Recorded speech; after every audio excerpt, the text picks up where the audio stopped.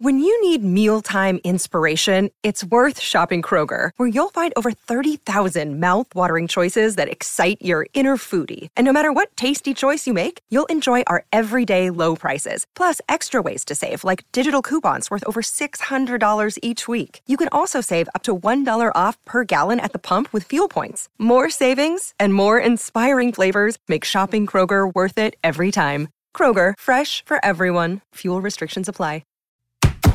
This is the Royal Blue Podcast from the Liverpool Echo, giving you the inside track on all the big talking points from Goodison Park.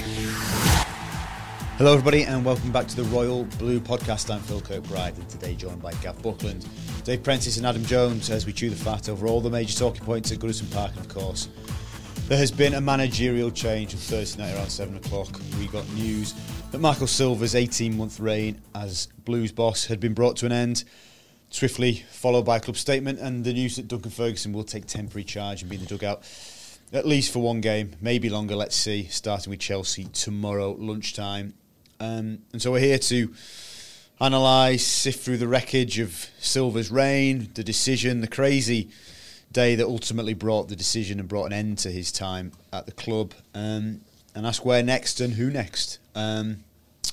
We'll start generally with the manager, and I'll start with a couple of questions specifically to each of you on Marco Silva. Gav, first of all, was it the right decision to sack Marco Silva yesterday?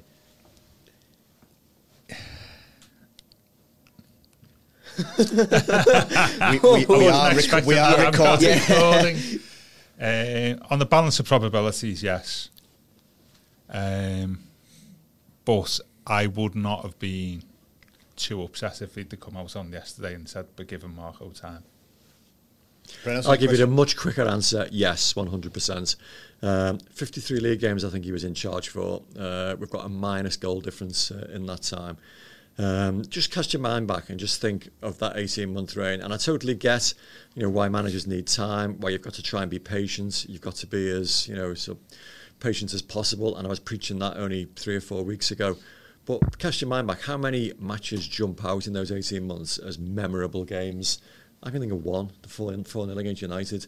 I'm struggling really to think of any others. I can't think of an identity, a definable shape that the team was committed to. And I just think that when you've had 18 months, you have spent money and you're in the bottom 3, I think the board had to act quickly, and they did. So much as I liked Marco Silva as an individual, I think the decision was correct. Adam? Yeah, I think it was the right decision. I think, we were speaking before the derby that, if the defeat was bad enough, then the board's hand was forced essentially over Silva's future. And I think, after watching that, we all kind of knew. I think there was almost like an air of acceptance around Anfield after that, as everyone just thought, yeah, that's probably the last game that they're going to play for him. I said after the Leicester game that I did feel sorry for him because I thought, it wasn't exactly his system that was to blame for that Leicester defeat. It was individual errors, but I think he can't be blaming bad luck for that Anfield defeat. I think that was more down to his choices, especially in terms of formation and how Everton started the game. I think that was crucial to the embarrassing way in which Everton did end up losing. And when the buck stopped with him for a performance like that, then he'd find it really difficult to survive that game. You've got to start a derby match especially with intensity. Remember that old Joe Royle quote about, the midfield were tackling crisp packets that were blown across the pitch. You expect that in a derby. And Jurgen Klopp made his changes to his starting 11 that, you could argue weakened their side, but they maintained their intensity as a result of that. And for the first 15 minutes, they were flying around, sort of throwing, pressing tackles, you name it. We weren't. And that's got to come down to the manager. That disappointed me the most. I mean, the system was wrong, clearly, and he changed that as quickly as he could. But the intensity was lacking. It's a derby match, for God's sake. There needed to be a lot more intensity than we saw that night. Okay, the second question specifically about Silva, and I was asked this before, and it stumped me a little bit. How will Marco Silva be remembered at Everton amongst Evertonians? I'm thinking back to last pod. Plano was talking about Man United going down in '74, and Frank O'Farrell was the manager before Tommy Jockey took him down. Franco Farrell joined in 71. 71 was it? Yeah, left in 72. And there was somebody said after his departure, said he came as a stranger and he left as a stranger. And I think there's a little bit of that in Marco. And that's not necessarily a criticism. It's just that's what I think he'll be remembered as, really. Somebody that the supporters didn't really know. No, yeah.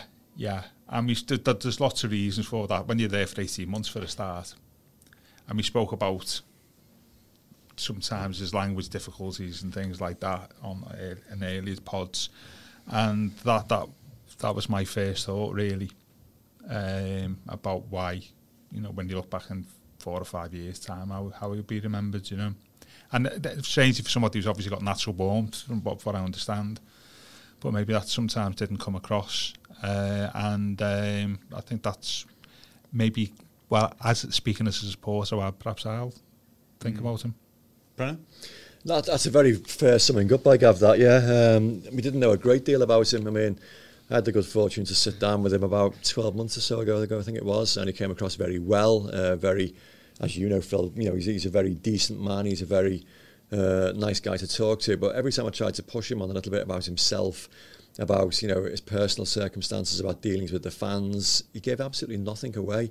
And I understand that people want to keep their private lives private, but you can do that and still give the fans a little bit of an insight into the kind of person you are. I mean, Roberto Martinez was very good at that. Obviously, he had lots of different faults, but he's talked about his L-shaped couch at home that he sat on one end and his missus sat on the other while he was watching Match of the Day, while his wife was watching soaps or something. And okay, it's all utterly meaningless in the grand scheme of things, but it just lets you think about that person as a human being, rather than just this, fairly expressionless character who sits in the dugout and sort of formulates tactics and shapes and things. And it helps, when you're under pressure, as he was, people see the human being, the man behind that, and might be prepared to give you a little bit more time, or so be a little bit more patient before they jump to conclusions. We never really saw that. So yeah, he's a man who we probably will remain anonymous, so going forward, because we didn't really know a great deal about him. And as I mentioned earlier, not many of the matches under his charge were particularly memorable. Art? Yeah, I think it falls more onto his playing style, really. I think as a person, he'll be remembered as the nice guy who finished last, really, yeah. Because I think he is, like, as we all know, he is a lovely person to talk to and talk football with, and you can tell he clearly loved working for Everton and he loves the game as well. But his team on the pitch, I think it's what you said before, Preno, they were lacking identity in the end. They were caught between wanting to be this, solid defensive unit, but while wanting to play this expansive brand of quick attacking football. And I think we saw both sides of that in the Merseyside derby. I think we played this defensive line, which was, trying to keep Liverpool at bay, but we were trying to press them high at the same time, and it was just leaving 40, 50 yards of space in the middle of the pitch where they had 3 midfielders who were just absolutely running riot. So yeah, unfortunately, so Silva will go down as a bit of an anonymous character in the in the grand annals of Everton's history, I'd argue. We actually were prepared for a high-pressing game from Liverpool. And, I actually said in the last podcast, we need to start knocking the ball long and play the ball, in the third of the pitch. That's what Liverpool did. Yeah. They played long ball football on Wednesday and did it very, very successfully, and we couldn't handle it. Another very, very bad night at Anfield. Yeah, I think the other phrase to use about Silva is hard done by. Mm. Yeah, he had lots of misfortune throughout those 18 months with injuries and VAR decisions. And as much as he picked Sigurdsson ahead of Schneiderlin, which he should never have done on Wednesday, he could point quite legitimately key moments this season. Yeah, he didn't have to look at a draw, and also he's lost 2-3 midfielders, and also probably for another discussion, but whether he got what he wanted off his director of football in the summer is probably a moot point in terms of the key positions in the team. And I think he could probably turn around that. Yeah, I've been sacked, but actually, where the team is at the moment is not necessarily down to me completely as an individual. It goes down to the role as a coach in the modern game. The coach is just a piece of a jigsaw now in a football club, isn't it? It's not the Alex Ferguson, David Moyes type scenario. You are just one working part of a football club, and that's it. What goes on the pitch is a result of maybe 3-4 people. And is that why? I think he could say, yeah, I'm to blame, but I'm not totally to blame. And this is kind of a moot point because ultimately it's probably semantics. But in terms of what it kind of indicates, do you think whoever comes in as the permanent replacement, and I know he's already in the club statement been referred to the next manager, do we actually have to appoint a head coach and absolve the extra responsibilities that come with being a manager?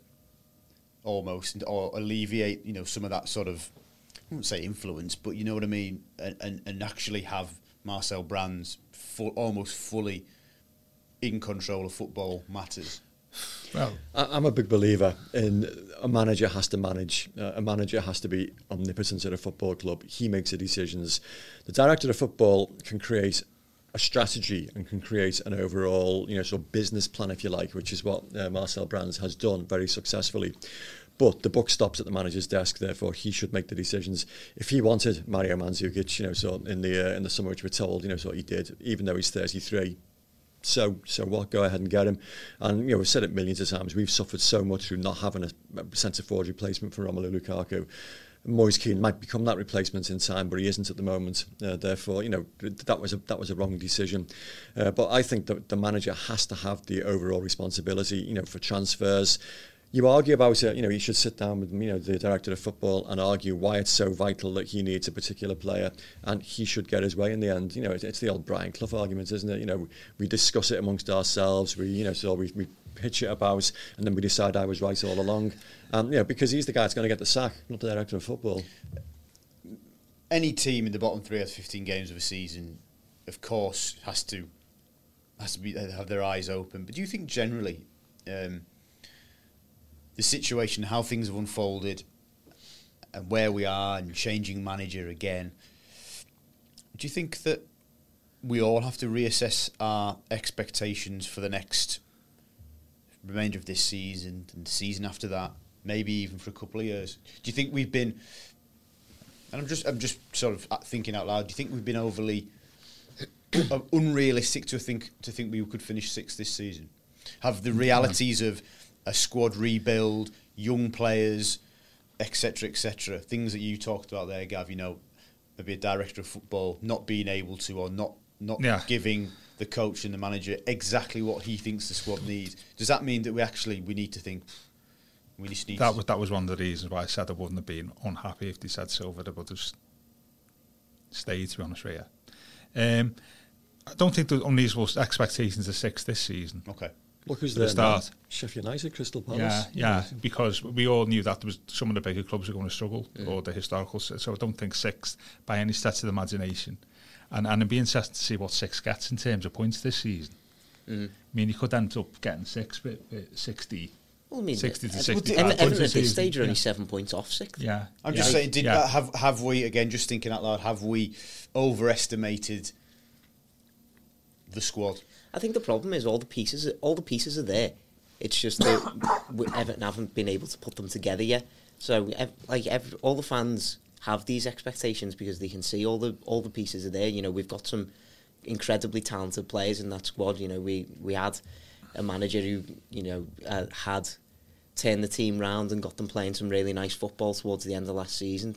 Another strong summer behind them. All the pieces were in place. It was just, for one reason or another, injuries, not getting a striker in this, not getting a first team striker in the summer, not getting that centre back replacement for Kurt Zouma. All those problems have ended up building up to the position we are now. But I think the expectations were right. I think that's right. I'd say, are you getting an earful that actually overestimating the balance of the squad is probably more of a worrying question. Deeper but not stronger. Yeah, that what Adam was saying there is, we've got some good players, but actually it's not what we've got, it's what we're missing is the issue. And what we may have in 18 months, 2 years, when the players in that squad are or not. And I think you're right there. It was quite obvious in the summer, and we said it a zillion times, is not having a full centre half is going to cost us at some point during the season, and it has done. Yeah. And that is not being helped by the fact that we've not had first choice midfield, or even our second choice midfield, some would say. And also the fact that when you saw our results in pre-season, we were obviously going to have trouble scoring goals. I know. I did reflect on pre-season the other day, and obviously, understandably, people are right when they say you take pre-season with a pinch of salt, etc., etc. But the big issue in pre-season has been one of the big issues. Yeah. And it's quite obvious last season, even at the end, that we relied on two players to score goals for us, Sigurdsson and Richarlison. Yeah. And if one or both of them stop scoring, then that makes that even worse. And Siggy's got 1 goal this season, has he? Something like that. And so that's why we've got, was it 15 goals from 16 games or something? Quite alarming stat that I was told last night, because obviously we were at the game on Wednesday and didn't get to see it, but a 15-minute period where Sigurdsson didn't touch the ball. Yeah, but that's because of the way he's playing on the pitch. I mean, using the second Brian Clough quote of the of the podcast, Brian Clough's one of his quotes is that the biggest sin in football was giving somebody a job on the pitch that they can't do or haven't got the tools to do. And I think you can criticise Silva quite legitimately for playing somebody, as we said on like Tuesday, he's a sort of 9.5, isn't he, on the pitch, half centre forward, half number 10. Playing him like as a sort of holding midfield player or to not touch the ball there. I get that, but part of that is you understanding your role and where to receive the ball and all that. I'm just talking about Sigurdsson's performance in general, of which you can throw that stat on him. But when I first heard that stat, I just thought, well, that's because you play for the start. One of the things doesn't absolve him from blame. But one of the things in that is actually he's a centre forward. Effectively, he's playing holding midfielder. Yeah, it's almost like the Nick Barmby situation all over again. He was a club record transfer fee when Everton bought him, and no one knew where the hell he was going to play. Yeah. And it was only ultimately where Walter Smith found a role for him on the left of midfield, which nobody had expected at all. Yeah. They suddenly got him his recall to the England squad and his admiring glances from across the park. Yeah. Sigurdsson, is a number 10. But the system in which we play at the moment, 4-2-3-1, is it ideally suited for that? I don't know. You've got to build a team around him, and we can't really do that at the moment. Yeah. And so it's another square peg in a round hole, and it's not worked. Yeah, but that's the point, isn't it? It's when we say, quite right, we've got some talented players, but have we got talented players that can fit into the system? And he'd be one of them. Okay, we slightly deviated with a bit of a Sigurdsson analysis there, but if the panel today have said Silva will be remembered as somebody that we didn't know, or fans did not have an opportunity or were able to relate to. His temporary replacement, Duncan Ferguson, is somebody we know more about. What type of man on a touchline, what type of manager do we think he will be on Saturday? I have to say, I'm being completely honest here, I'm a little underwhelmed by the appointment. Again, because we don't know a great deal about his qualifications as a coach. He's been there quite a long time, but clearly, he famously doesn't give many media interviews, so we don't know a great deal about so what he does, what his capabilities are. We know he will rouse the crowd on Saturday because so quite rightly he's very celebrated by the Gladys Street end. They love the fella, so that's a positive. It will get the crowd on side, because the last home match was a very a negative crowd experience. Indeed. So that's a plus, but quite what he brings in terms of coaching acumen and tactical acumen, I genuinely don't know. Seeing a couple of the guys from the youth academy, Franny Jeffers and John Ebble alongside him, lovely fellas though they are, also raises my eyebrows a little bit. But it's a temporary appointment, isn't it? I'm surprised that David Unsworth wasn't asked again, and I know. People will say, well, that's the third time, so why would you go back there again? Well, it's a safe pair of hands. He did it successfully against Norwich with Joe Royle. He ended his last spell successfully against West Ham, even though Sam Allardyce tried to claim the credit. But, so he did, an okay job in the circumstances, and we know he could do it again. So I'm a little bit surprised that, so they decided to go elsewhere for the caretaker management. But we'll see, so the evidence will be out there on Saturday. It's a harsh, unforgiving environment, the Premier League. And, we'll understand very, very quickly, so how good or otherwise Duncan is. It's temporary, but how long do we think realistically he will be in the dugout? Do you think he will still be temporary, in brackets, but manager of Everton Football Club by the time we play the quarter-final against Leicester? Now, I'm saying that because Arsenal have had Freddie Ljungberg in charge for 2 games. The third game's this weekend. If we have Duncan in charge for 3 games, I think that takes us to the quarters, doesn't it? I hope it's not the case. I hope that, I don't want Everton to rush this managerial search by any stretch, but, it's not as if this Silva sacking has come out of the blue. He was under intense pressure before that Merseyside derby. Like, I'd have liked to have thought that discussions were at least made to try and identify somebody who could be the man to come in next, even before Silva was sacked. And now that it's happened, it's still a good week, over a week until we play Manchester United.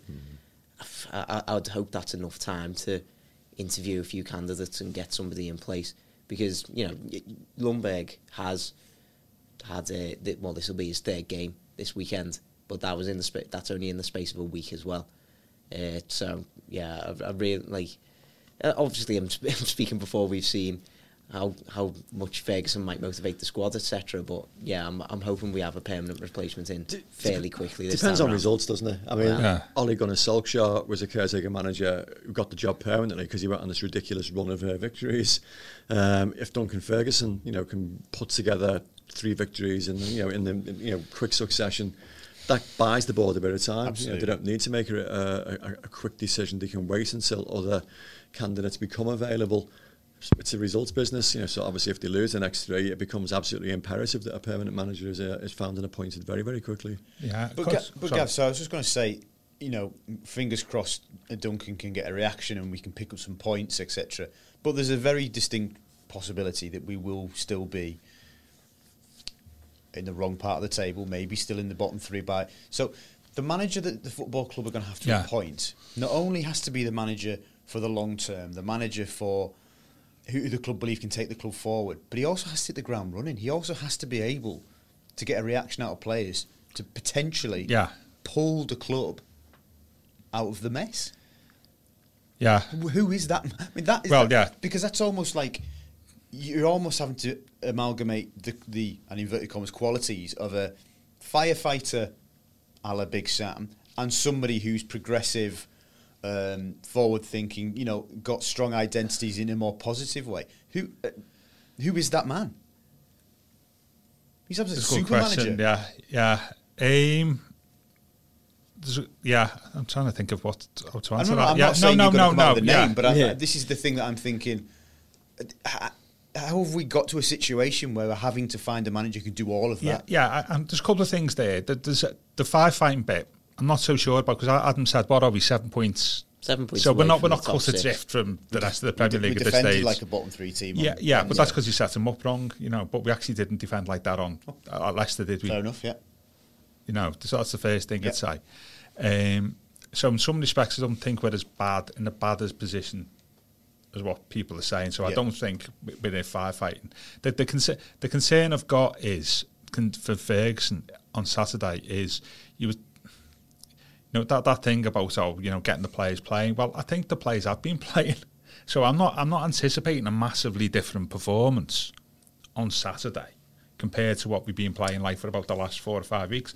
It's not as if when Mourinho got sacked, or even when Koeman got sacked, that actually the team is broken and they weren't playing for the manager, etc. So anybody new coming in was going to get a. You spoke. I think you said reaction was the phrase. Yeah. There. I don't think. I'm not expecting a massive reaction because I'm not saying that the players weren't playing for Silva and that actually from what we've heard is they actually like them and like working with them. That's my concern for Duncan on Saturday, and if he's playing, if he has a couple of games, I'm not going to necessarily see a massive change in the players. I think what he's got an opportunity to do is set the team up better than what Marco did on on Wednesday, and I think the challenge for the manager coming in is just to set the team up a little bit better. But he's got limited options with no midfield and, well, let's face it, no goal scorer, and also limited options at the back. But I think there's something workable there for a new manager coming. I'm not like... Yeah. But going back, we've not answered your question before about like what's a longer term assessment. I think we do have to reassess what we want to do longer term. You won't have the money, will we, for the start? Well, yeah, and it's what type of manager do we want? Yeah. You know, what road do we go down? I mean, hopefully appoint a new manager before the next set of accounts are produced. well, indeed. I would argue the appointment of Ferguson isn't necessarily to get a reaction from the players. I'd say it's to get a reaction from the Goodison Park crowd. Yeah. For this, nobody they could have brought in will get a bigger reaction from the crowd at Goodison than Duncan Ferguson for this Chelsea game. And after what we said about the last game against Norwich, after how toxic that atmosphere ended up going, they needed a massively different response. Duncan Ferguson's going to walk onto the side of the pitch. Everyone's going to be singing his name. Instantly, the crowd are going to be up for it behind them for a big game against Chelsea. It's exactly what happened against Chelsea last season, and we ended up beating them 2-0. I feel like the crowd really got behind the team on that occasion and really pushed them towards that victory. I wouldn't bet against the same happening again this time. No, it's a good shout because it's an early kick-off as well, 12:30, which are notoriously flat atmospheres. So his presence on the touchline will hopefully counter that quite significantly. In the immediate aftermath of Wednesday's defeat at Anfield, word was coming through to ourselves and other national newspaper reporters that the feeling was that obviously Silva was on the brink, which turned out to be correct. But what hasn't materialised, and in the shifting sands of a crazy Thursday, the prospects of David Moyes coming into the football club appear to have dwindled because the opportunity looked like it would have been on a temporary interim basis. That void looks now to have been filled by Duncan Ferguson. Is that the right thing to have happened? Have we missed an opportunity?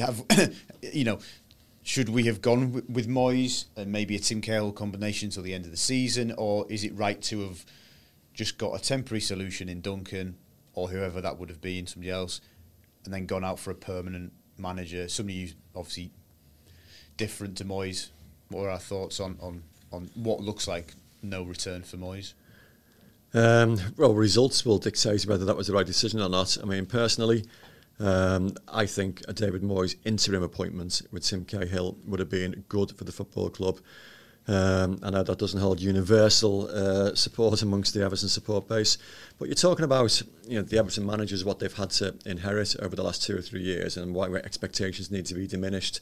Roberto Martinez was left with an absolutely rock solid Everton foundation to build upon by Moyes when he left. And they were playing very decent football as well last season when he left. The experiences he's had after he's left Goodison Park have been mixed. So you can argue he was harshly, sort of treated at Manchester United. He had a mixed experience in Spain, dreadful in Sunderland, but then, everyone's dreadful at Sunderland. But then he had a very, very good experience at West Ham, took them out of the bottom three and finished the season 13th. So I think he would have been a good interim appointment. I certainly wouldn't advocate him, sort of being, coming back to the club permanently, sort of long term. But I had absolutely no qualms or no issues with that. I had arguments with people in my own family about it, people telling me that he was a dinosaur and it would be a retrograde step. And I say, well, no, not in the short term. I disagree. But it doesn't look like it's going to happen now anyway, so it's a moot point. It doesn't really matter. But if he had been brought in short term, I wouldn't have had any qualms about that. What do we make of the decision as it appears? Because obviously the prospect of Moyes until the end of the season as interim looked like it would be on the proviso to steady the ship, get the team out of trouble, but then buy the club a significant amount of time to go out and find the right man. But it seems now that that's not happened. And so the time frame seems to have shrunk to go and find the right man. I wouldn't rule the rules. I wouldn't rule Moyes out. Okay. Interim between the end of the season. Even though the club's statement specifically said permanent manager, is an interim permanent? Yeah, but things change, don't they? Well, things I mean, changed. like we had Unsworth in, didn't we, in 2017, and we tried to get a permanent manager. I wonder if that was then. And we ended up going to Allardyce then, who was only ever going to be an interim manager. So I wouldn't necessarily rule out. It's the worst case scenario, maybe. But I wouldn't say that's a completely gone thing. That depends on how you go by with getting a permanent manager. So I certainly wouldn't rule that out at this stage. Between now and the end of the season, to be honest with you, I'd say it's the last case scenario. But I don't think it's something that's got like a 0% chance of happening. In general, I just don't like the concept of bringing someone in with the proviso that he's only going to stay until the end of the season, because I think you're starting on the back foot, really, aren't you? Like, in terms of just like how much the players are going to respect you. Like, if the players are just 100%. thinking, well, you're going to be gone at the end of the season regardless, then like, I feel like you've got to do something quite exceptional in the first few weeks of your reign, maybe, to make them think, all right, I will play for this man, etc. Even if, I'm speaking hypothetically, even if everybody's cards were on the table, not like Sam's situation, which was very fuzzy, even though we all thought, he can't last, but he started an 18-month contract. Even if, though, say Moyes came in and it was clear, it was made in black and white, David Moyes is here till the end of the season. We all know where we stand. Together, we've got to sort this out. Is that not a healthier way of? Yeah. I'm just thinking out loud again. I can't see Moyes taking it on that basis. Well, though. That's another point. Yeah, and he'll have his West Ham experience in the back of his mind there. I think the other thing as well is, for the longer term at Moyes, Pranout talked about it, management, isn't it? Who's a managing director of football. Moyes did everything, didn't he, at Everton? Yeah. But could he work with Marcel? On an interim basis, he would have to. He would have to, but in a longer term basis, it doesn't strike me as one of football's natural partnerships. To be honest with you, it's a very, very tough balancing act trying to get a director of football manager partnership to work well. Tottenham tried it so many times and failed miserably. Liverpool struggled for a long time to do it until the Michael Edwards, Jurgen Klopp axis so finally seemed to strike gold. It does take a lot of working out, and it can be a very precarious thing to get right. And you could argue at the moment we haven't got that balance quite right. Yeah, it depends what the director of football, your role can be several different things, can't it? I would imagine the Michael Edwards role is completely different to the Marcel Brands role, isn't it? And I think that's the thing that Moyes, that's the thing that goes against him in any sort of permanent role. Interim, you could live with it, but even as interim, maybe thinking, I'm not so sure. Have anybody got any preference? Is there a manager out there that as a permanent proposition you would like? Yeah, Tottenham have got him. No, we've put these names to people at the football club, and Jose Mourinho was never going to be considered because of the antagonism so he brings to the dugout. Also told that Rafa Benitez would never be considered so for similar reasons, but beyond that it's a fairly blank canvas. And Farhad Moshiri will make the decision. He decides who he wants. Latest name we're hearing is Vitor Pereira, who I have to say I know very little about. And that just strikes me as being another Marco Silva, a manager who's been in charge of Olympiacos and Porto and had sort of success there. Well, isn't that exactly what Marco did? And is that significantly different? There are sort of high-level managers out there.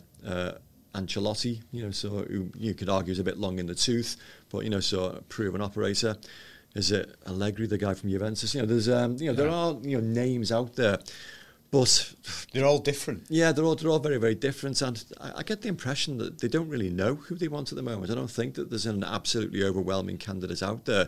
I mean, reading today that Arsenal have got a shortlist, 12 names, which they're hoping to whittle down then into a shortlist in the next week or so, and then sort of identify the candidate they want. Just to jump in there, I'll ask you this: are we competing with Arsenal for a manager, or financially are we on different planes? we should be competing with Arsenal, but we're probably not, because they've got the appeal of the capital, European football, so arguably, so more funds. Pochettino might have been a manager that Arsenal could have targeted, but for the fact that he managed, their fiercest rivals. Everton, clearly have investigated the possibility of Pochettino, but for the reasons we've just identified, it probably isn't a realistic option, because of location, because of lack of European football, because of funds. We're probably not competing with Arsenal, and that's desperately disappointing. Yeah, I think we've got to be realistic in this sort of scenario, because let's face it, a few months ago Arsenal were in a European final. Yeah, they and sacked the manager that got them there. Yeah, they're however many points above us, and their season has still been so bad that they've sacked the manager already. I think 5 points above us, aren't they? Yeah, I think their ambitions are a little bit different to Everton's as things stand. I think Everton's long-term aim should be to be challenging Arsenal and then pushing ahead of Arsenal. But in terms of the here and now, I think Arsenal's ambitions are a little bit different than Everton's. Yeah, if you're a manager, the first thing you look at when you go to a club is what's your turnover a year and how much we'll have to spend. And the two things are interlinked, aren't they? So Arsenal's turnover is what? 500 million a year, isn't it? 400 million a year. Ours is 200. Liverpool's is what? It's 550 now, isn't it? Whatever. Spurs about 500 million. Clubs that are 2.5 times bigger than Everton. So if you're a manager, the first thing you've got to look at is those numbers, because that's going to drive you how much you can pay players' wages, and it's going to dictate what players can go to the club. Which is part of our problem last 3 or 4 years. And so Arsenal is a completely different level playing field for us, and that dictates what manager you will get. So I think, and any prospective manager would obviously, the prospect of managing Everton in the Premier League is hugely attractive. But as you say, Gav, it's no secret. In fact, it's open and been talked about. We're slashing wage bills, we're reducing squad size. The direction is by young and cheaper and develop and progress players who will then probably be sold on, and we start again and slowly. So that's going. What we're selling to a manager now is completely different to what we were selling to when Koeman came in 2016, isn't it? And we're paying them differently. I think Silva was on effectively half as much money. Yeah, so we are looking for a different type of manager. Ironically, somebody like David Moyes 2002 wouldn't be. That one who could identify young talent and then blend them in the first team and make them international players and then sell on for a decent fee. That's exactly where we are at the moment, isn't football's changed now, hasn't it? Because back then, that appointment was embraced by Everton supporters. We're in a fairly precarious position in the Premier League, but a voracious, hungry, so young manager from the Championship was warmly embraced. I don't think it would be nowadays. No. So people want this, sort of fashionable, sort of foreign coach. If you look at somebody like Bielsa would be great, somebody like that. It's not going to happen. Yeah. But, if I'm just trying to think of a hungry young coach, Chris Wilder type, from the Championship. Yeah. If Everton identified somebody like that, I suspect supporters wouldn't be particularly, exactly. But you know what I'm saying? Somebody, but that sort of skill set Moyes had. Not saying somebody from the Championship, but that manager with that skill set, and they're very few and far between. Sorry, Gav. Do they have to have Premier League experience? Yeah, for the scenario that Everton find themselves in now, yeah. So if the club think that way, then that narrows the search again further, because all the names, or certainly a vast number of the names that have filled the vacuum today, and as Preno alludes to, it would suggest that these are just names being pushed forward and into the sort of the media sphere. As people have said, well, he's available, he'd be interested, he might be interested. How many of them have actually got Premier League experience? Less than half, probably. Yeah. How important is that they've managed in the Premier League? Because Marcelo's spoken about players and paying certain amounts of money, or only being willing to pay to a certain level if these players have not played in England before. And obviously the premium of Premier League experience changes the goalposts. It has to apply to the managers, doesn't it? Yeah. To a degree. I think if you've got a track record elsewhere, that's Allegri's never managed the Premier League, has he? But he's got a track record, But then that's obviously that. Yeah, then we're talking about managers we could not. No, you know what I mean. Yeah, I'm just saying. What I'm saying is doesn't. But this is the problem. Yeah, and it's few and far between, isn't it? Really, and that's why there's been millions of names bandied about, hasn't it? Really, you could go on. Old, young, Premier League experience, no Premier League experience, attacking, defend. This is a problem that we've had so many times before, though, isn't it? Like, I don't think that I wouldn't have said Marco Silva was a standout candidate among the majority of supporters. I don't think Ronald Koeman was the standout candidate. Martinez might have had a little bit more support, but I wouldn't exactly say he was the absolute one that everybody wanted. There's still an identity problem at Everton that we don't quite know. It was as we've all said before, we're stuck in between the kind of what we need right now and what we'll need for the long term to get us playing the right sort of football, and it just becomes so hard to find. As Phil said there, it becomes so hard to find a manager who can get all of these qualities in one man. I think the names you've mentioned there, I mean, Koeman is the one that jumps out. I think he was pretty much universally embraced because he'd done such a good job at Southampton, and there was a lot of clamour for his services at the time, and it was seen as a bit of a coup when Everton sort of secured him. But you could argue, whether they acted too hastily in dispensing with his services at the start of that season, where they had a really, really, really tough fixture list to try and contend with. And the problem then was clearly the situation at the club was bizarre. With the director of football who he couldn't bear, sort of trying to work with him. But no, it's almost impossible to get a name that everybody is going to get universally behind. And, but then isn't that Preno why the club, and we hope and we assume that they have, a very, very specific and very focused on the list of criteria for the manager they want, and whether this person is known to Evertonians or we've never heard of him, if he ticks the boxes, then go for him. Yeah, I tell you what I think about it. I'm not saying he should manage Everton, but I think the manager at the moment, I think who could really do a good job for a big club down the line is the fella at Brighton. Potter. Yeah, I think he's a really good manager. I watched him on Saturday at Anfield, and last night two really big games and away from home, and maybe could have scrambled the points at Anfield, and they won last night. Got lucky against us, Gav. Yeah, they did. Yeah, they did. But no, I'm saying he shouldn't be the next Everton manager. But there are people out there who eventually, I think, could manage, big clubs. But then, I totally take that point. But for us, appointing somebody like that would be it's a gamble. Yeah, exactly. And he's Farhad Moshiri minded to make a gamble. And is he fashionable enough? So that's it. Yeah. But then this all comes back to who ultimately will put the names on the table for the board of directors to sign off or not, or say no to. Yeah, and if it's Marcel, then you can foresee a gamble almost. If you and take in inverted commas, I mean, he would have no problem delivering names that nobody's heard of if he thinks they're the right people. Yeah, it goes back to what I was saying before. That's why I wouldn't rule Moyes out or somebody out between now and the end of the season, because I'm not sure whether we can do. That conversation we had, and like that, are we confident that somebody could deliver against them requirements in the next 10 days? Difficult. Yeah. Okay. Don't ask us to do predictions, please. I'll get this a game, isn't it? I forgot about Sorry, that. Preno. Preno may be my boss, but I will overrule him on this one. We will do predictions. It's customary. We have to. There is a game to look forward to tomorrow back at Goodison. Adam, what's your prediction for Everton versus Chelsea? I think Duncan Ferguson's going to get the Goodison crowd up for it. He's going to get the winner. Yeah, put himself up front. Get the tattoo out. Through ball by Everton. 2-1 to Everton. You've always got to be positive, haven't you? You've got to be optimistic. I'll go for a home win.